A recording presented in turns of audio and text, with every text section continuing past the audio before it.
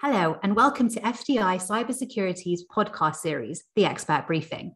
My name is Ayala Mora Prega. I'm a director specializing in governance, risk, and compliance within FTI Consulting's UK cybersecurity practice based in London. Throughout this podcast series, our experts discuss the latest issues and trends impacting the world of cybersecurity. And today, we'll be talking about the latest iteration of the Network and Information Security Directive, more commonly referred to as NIS2. For this episode, I'm really thrilled to be joined by our external guests from Pinsent Masons, David McElwain and Stuart Davey, and my colleague, Dave Harvey. I'll let my guests introduce themselves. Hello, I'm David McElwain. I'm head of cyber at the international law firm Pinsent Masons. And we provide three primary cyber services to clients, including cyber readiness services, so getting clients in a better position to deal with any cyber incident that may occur. Incident response services, assisting clients to deal with a cyber incident in a manner which mitigates their legal exposure, and dealing with regulatory investigations and litigation that may arise following a cyber incident. We have a big cyber team and provide a truly global service. Hello there, I'm Stuart Davey. I'm a partner at Pinsent Masons and part of that cyber team that David's just mentioned. By background, I'm a technology litigator, but I have increasingly focused my practice over recent years on dealing with cybersecurity issues. And I do that for clients from all sectors, dealing with cyber incidents when they occur, including dealing with the reporting obligations to privacy regulators and other regulators. But I have a particular focus on the energy sector and the infrastructure sector, and therefore two sectors very much impacted by the NIS regime that we're discussing today. And we as a firm over the past 4 or so years have advised a number of clients in the oil and gas sector, a leading UK airport, a UK airline, various digital service providers on understanding their obligations under the NIS regime. Hi, I'm Dave Harvey. I'm a managing director and I lead the UK cybersecurity practice for FTI. I've over 20 years experience in cybersecurity in both public and private sectors, advising multinational corporations and risk. At FTI Consulting, I lead global teams that handle large and complex cybersecurity readiness engagements, advising clients in cybersecurity risk, as well as leading incident response and investigatory matters, such as ransomware, data breaches, and nation-state intrusions. Thank you all. I really can't think of better guests to have this discussion with, and I'm really looking forward to hearing more about how all of your experience inform your perspectives on this directive and its implications. So with introductions done, let's kick the conversation off and take our listeners back to where all of this began. The original NIS directive was released in 2018. Stuart, for anyone who might be unfamiliar with this piece of regulation, would you be able to explain why it was introduced and what it mandated? Sure. And I think this sort of being unfamiliar with this bit of legislation is quite telling. I think one of my observations on the NIS regime is that it has flown under the radar. It was implemented, certainly in the UK, at the same time, in the same month as the GDPR. We all know about the GDPR. Everybody has got a view on the GDPR. One of my favourite slides I used to give at training presentations and the like was that at one stage in time in May 2018, Google search hits for GDPR were bigger than for Beyonce. But I don't think that's the case for NIS. Few people know about NIS or understand its intricacies, but it is a really important bit of legislation. It introduces very significant and important obligations in relation to cybersecurity in those industries to which it applies. And the NIS directive, so it started as a NIS directive under EU law. It was implemented in different jurisdictions over different periods of time. But what it does is effectively two things, is it sets out a framework for how member states should set up national frameworks for dealing with cybersecurity issues.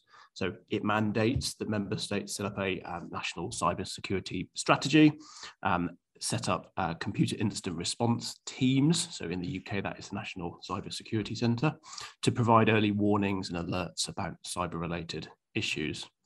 It also requires there to be competent authorities which effectively manage and regulate those organisations that are caught by NIS.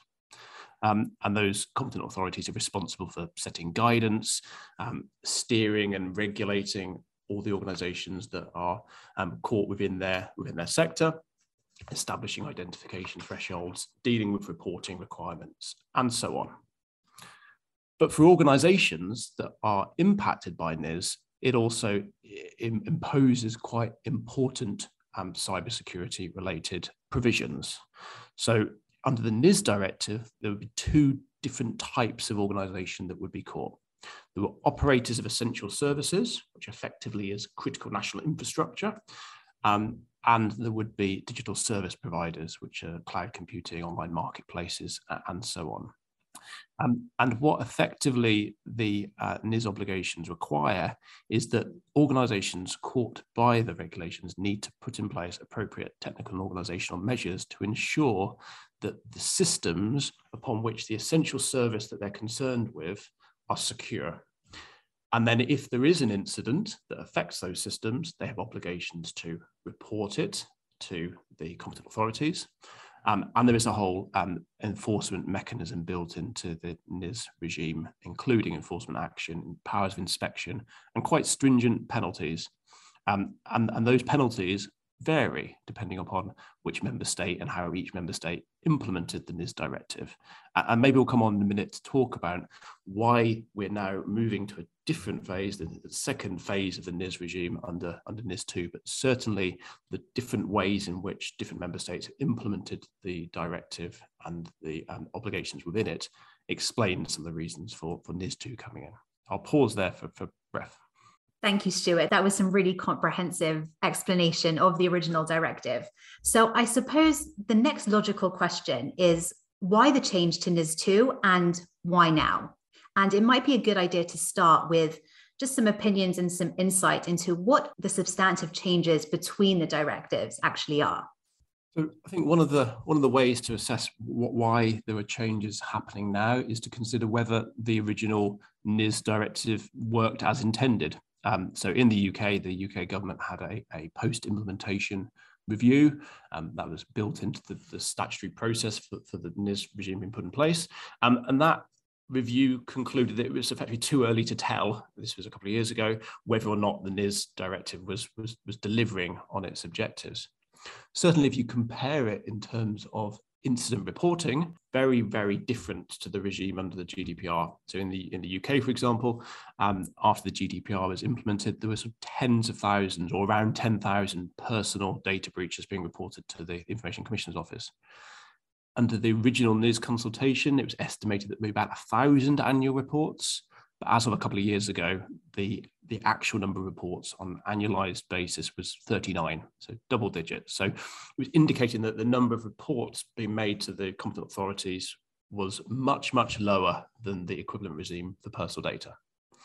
There were also concerns about the way in which NIS was implemented across the different member states. So as I mentioned, there were different penalties in place. So in the UK, for example, there is a £17 million fine available to competent authorities. In other jurisdictions, the fine mechanisms are much, much lower. In the UK, it's a civil penalty.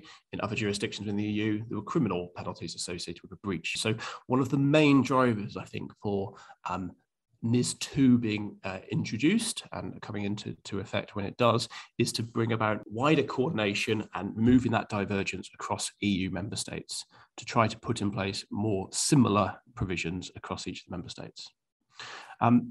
There was also divergence in the number of sectors in which NIS was applied. That was left to the member states to decide how to do that. So again, in the UK, for example, financial services isn't included in the scope of the original NIS regulations, but in other member states, financial services was. So what the NIS2 is trying to do is, again, remove some of that divergence. And in doing so, one of the ways to achieve that is to abolish that distinction between an operator of essential service and a digital services provider. But the way in which they then do that is they put in place two different new categories: essential services, and that's similar kind of things we've seen before: transport, energy, infrastructure, and so on. And then important services. So that broadens the definition. It includes things like manufacturing facilities and postal services. So a different way of approaching the number of organisations that are impacted by NIS. And again, they're trying to achieve more EU-wide cooperation. So there is going to be a European Cyber Crisis Liaison Organisation Network, or the Cyclone Network, to try to coordinate and remove some of that divergence. So from an EU level, quite significant changes being proposed that will harmonise the way in which security is dealt with and regulated across the EU.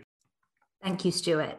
One of the things that we will definitely be on the lookout for is how well this streamlining actually works in practice. David, coming to you now, we live in a post-Brexit world. How, if at all, in your opinion, is this new NIS2 directive going to impact organisations who are based in the UK? So the EU NIS2 directive will not have direct effect in the UK, but the EU NIS2 directive does have more broad extraterritorial effect.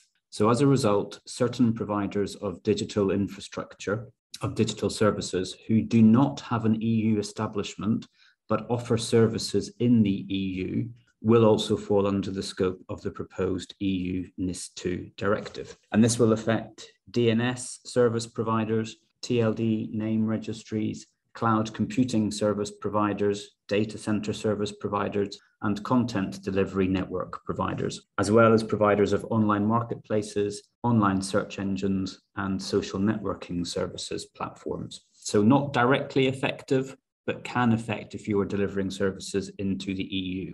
In addition, the UK is looking to reform its own NIS regime, so the UK NIS regime.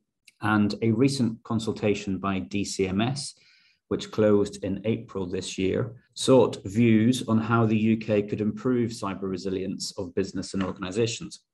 And the proposals suggest the changes to current law, such as the expansion of the definition of digital service providers. So currently, this only captures search engines, online marketplaces, and cloud computing providers.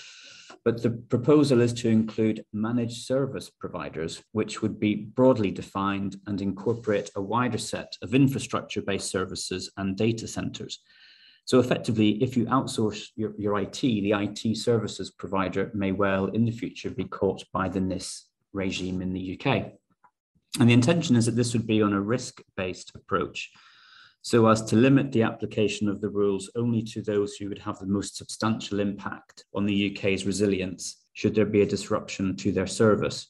But this would mean that providers of critical outsourced IT services would likely be caught by the new UK NIS regime. And there's also the intention to expand the incident reporting requirements to cover incidents that do not affect the continuity of the service directly, but which has a significant impact on the availability, integrity, or confidentiality of the systems, and that could cause or threaten to cause substantial disruption to the service. So ransomware, for example, even if it does not affect the continuity of the service, could still be a notifiable event. So assuming that the UK and the EU reforms are implemented as they are planning to be, the result will be quite a significant divergence, and that's a new divergence between the UK and the EU in relation to cybersecurity laws, with the UK focusing on technology companies, essentially treating them as critical infrastructure. Thank you, David.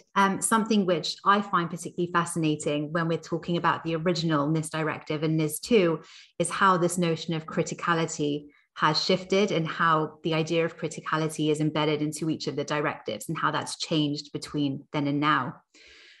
Dave, coming to you, in your experiences with clients, how has the NIS directive historically affected organizational approaches to cybersecurity? Thanks, Ayala. I think for me, and as Stuart mentioned earlier, NIS was certainly overshadowed by GDPR, maybe the sexier regulation that came out around the same time, if anyone's actually ever said that before. However, one of the things about this was it was a real forcing function in order to get industry to pay attention to cybersecurity risks. One of the things I think we'll have seen over the last couple of years is the regulations tried to keep up with some of the themes that businesses are worried about.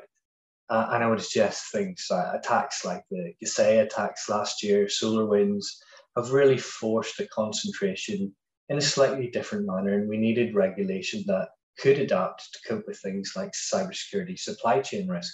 And this supply chain theme was not only something we see within the proposed changes to the UK's NIS, but also the EU Digital Operation and Resilience Act. Now, as I said, one of the great advantages of legislation like this is it forces a board to take note and to consider cybersecurity risk in a way that's more than just an IT thing. Not taking this seriously has led to increased regulatory scrutiny. And that's definitely something that we've seen with some of our clients. And not taking that seriously can consume that scarce resource that you have. Not only the IT and security resource, but also your legal counsel. And clearly with that comes a very quick financial impact. And also, a reputational risk as well. We've seen a real divergence, I would suggest, in terms of how organizations have addressed this. Some have taken this very seriously and have gone through. Others maybe a bit more of a light touch. And certainly at the smaller scale, we've seen a bit of confusion about whether an organization would be considered to be under the NIS. Some of the things that are coming up in terms of concern from them, I would suggest, the changing in terms of thresholds, so moving away from that sort of numerical threshold to something of more risk-based, indicative and relative thresholds, where you're looking more at service functionality, information processed, and recoverability. So there is divergence. There's a lot happening. As we mentioned, we've got other legislation coming in around the same time again. So for those companies that are operating in multi-jurisdictions, I think that's going to be quite difficult. Maybe one challenge they would throw back, though, would be, there was mention earlier about the threat of a fine of up to 17 million, but with NIS, maybe unlike GDPR, we've not really seen that enforced to the same extent. Thanks, Dave. And those changing thresholds that you mentioned are actually a perfect segue into our next topic of discussion. Now, given the expanded scope of the new directive, we now have numerous companies who will be subject to the mandates represented by NIS2 who weren't previously under such regulatory scrutiny. Let's call them the NISD newbies. So examples of businesses who fall into this new essential and important entities category include entities within, for example, waste and water management, courier services, a broader range than ever of healthcare providers, and public administration organizations. Stuart, based on your experiences in preparing clients for the original NIS directive, what advice would you give to these NISD newbies? To pick up on a point that I think Dave just mentioned, which is to some clients that we have worked with perhaps haven't taken their obligation under NIS as seriously as perhaps they should have done. And therefore, I think my starting point would be to, if you as an organisation feel like you might be captured by the new NIS2 regulations, to consider that carefully and take appropriate steps to consider what those obligations are. And working out whether you are caught by those regulations will involve an assessment as the definition, the thresholds, and so on within the new requirements, and then considering who the appropriate competent authority is. And that sort of scoping exercise is always the starting point. And the hoping that with NIS2 and any changes in the UK, that the guidance available to these NIS2 newbies will be more developed than perhaps those that came before for the original NIS directive were blessed with. I think one of the criticisms of competent authorities was that it took them some time in those first couple of years to develop the guidance that quite reasonably the operators of essential services needed to understand their obligations, what they had to do in that relevant sector. Hopefully that guidance is now available, and therefore turning to identify what guidance is available and look at it, considering how it impacts your organisation, is really important. And it's not just regulatory guidance. There are all sorts of other really helpful materials available. So in the UK, the National Cybersecurity Centre is effectively charged with producing the framework by which organisations need to assess their NIS compliance. There is a cyber assessment framework available, and therefore looking for those kind of materials and working out how that impacts your NIS assets is an important first step of that scoping exercise, and there'll be equivalent guidance and materials available in other jurisdictions.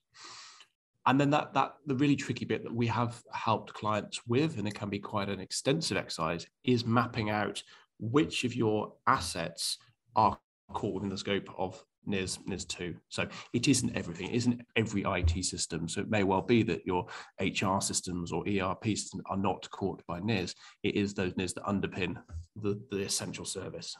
So working out which come within the scope of NIS and which don't enables you then to take those necessary steps. And then there's all the sort of good hygiene that goes with a good, robust cybersecurity posture that then tucks in behind NIS. That's thinking about your supply chain, ensuring the supply chain is aware of its obligations if you are now caught by NIS2 as a NIS2 newbie. And think about your internal governance, ensuring that you have in place the right governance structures, the right incident response plans that deal specifically with NIS-related obligations, as well as more wider cyber data protection considerations. Probably my closing point here is not to underestimate the amount of work that can involve. It can be quite an extensive exercise. It can involve significant resource, and finding appropriate qualified cyber resource is a challenge in this particular climate, and therefore giving thought to who will do that job at an early stage is important. Lots to consider. Lots to consider, absolutely. Thank you, Stuart. Dave, do you have any advice for these newly regulated entities? I'm going to add very little to what Stuart's already said. So I think there's just two things I would suggest. One of those is just check. Don't get caught out. Use the tools provided to understand whether you are indeed impacted. The second is maybe, I think this is a two-way conversation. So if you are one of those organizations that sits quite happily as critical national infrastructure or essential services, I think there's a duty there that you need to be discussing with your own supply chain to make sure that they're not going to get left out of this. And especially, some of those maybe smaller firms, those managed services that provide into essential providers or critical national infrastructure, I think it would be very easy for those to be left out. So I think it's a two-way conversation. Thank you, Dave. Some really interesting and important points there. So as we've now covered the existing and also the proposed legislation in our discussion so far, I'd like to throw out one final question to all of you about looking to the future. How do you think this proposed legislation will impact businesses on a day-to-day basis? And what might we be able to expect from a governance perspective? For me, I think topics like ESG and cybersecurity are clearly front and center for a lot of boards. Something they're really concerned about.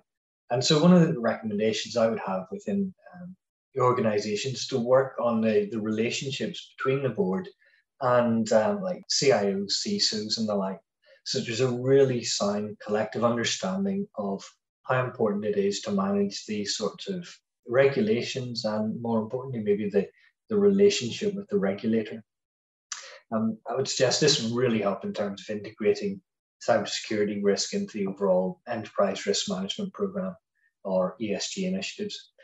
But when I think about a lot of this, the real driver here is about cybersecurity risk and preventative or proactive things that you can do, because incident response is difficult. It's really difficult, and therefore our advice is it's really important to practice, to rehearse, and that resilience comes from and involves more than just testing the IT team. It's about penetration testing, it's about tabletop exercising, it's about red teaming, it's about bringing the organization together and understanding critical processes. And then, more importantly, taking the time to learn and improve. We talked earlier about that sort of supply chain risk, so I'd suggest it's really important to manage those third parties in terms of how many of those have access to your data, the criticality of their output, how this output's validated, how you assure that, and sort of those contractual arrangements that you have in place to protect. So therefore, it's really vital to understand the entire value chain. But with all of this, I'd suggest there's a huge opportunity, and especially for CISOs. With increasing controls from governments and regulators, there's a momentum there that a CISO could use to pursue their cybersecurity objectives. Thanks, Dave. David, do you have any comments on how effectively this is likely to be governed? Yeah, so first, completely agree with what Dave said. Rehearsal and simulation is absolutely key here. So it's quite clear from recent decisions of the ICO, that's the Information Commissioner's Office, but they're getting a lot tougher on businesses that are not ready to deal with a cyber attack. And the ICO is very clearly highlighting that cyber is a known business risk, and therefore businesses should prepare for an attack. As a result of that, it's completely critical that businesses consider and prepare a cyber incident response plan. Organizations need to know what are the roles and skills that they will need to gather to deal with the cyber crisis, both internally and externally. What regulatory obligations will likely be triggered in the event of a cyber attack, and what do they need to do to comply with those regulatory obligations? And that's across all the regulatory regimes that might apply to them, not just under GDPR, but under FCA if you're financial services regulated, or Ofgem if you're in the energy business, etc. And also you need to understand where your organization's data is held so that you can identify quickly what data might be at risk if certain systems have been compromised in an attack. You might also sensibly want to have a view on what your organization's policy would be in relation to ransom payments, although I would suggest you don't want to publish that. And also you should be thinking what and understanding the legal ramifications of potentially engaging with an attacker. Can you do that lawfully? What about money laundering? What about potentially funding terrorist activities or sanctioned entities? There's a lot to think about there. And it's not something that you want to be doing in the heat of the moment of dealing with a live cyber attack. So, as I say, it's imperative that you complete an incident response plan, and this should complement any existing wider risk or crisis management plan and policy that your business has. And as Dave says, rehearse this. You want to increase the muscle memory that you obtain so you know more instinctively what to do in a cyber situation. Thank you, David, and thank you for those comments. There is so much to consider in everything that you've said, but one of the central points that I've really taken from the discussion is that proactivity is really the key to preparedness here. David, Stuart, and Dave, thank you so much for joining me today, and thank you to all of our listeners for tuning in.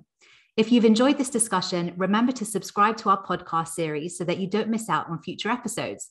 If you'd like to find out more about what we do here at FTI Cybersecurity and how we help build resilient futures for clients, please reach out to myself or any of today's guests via the FTI website.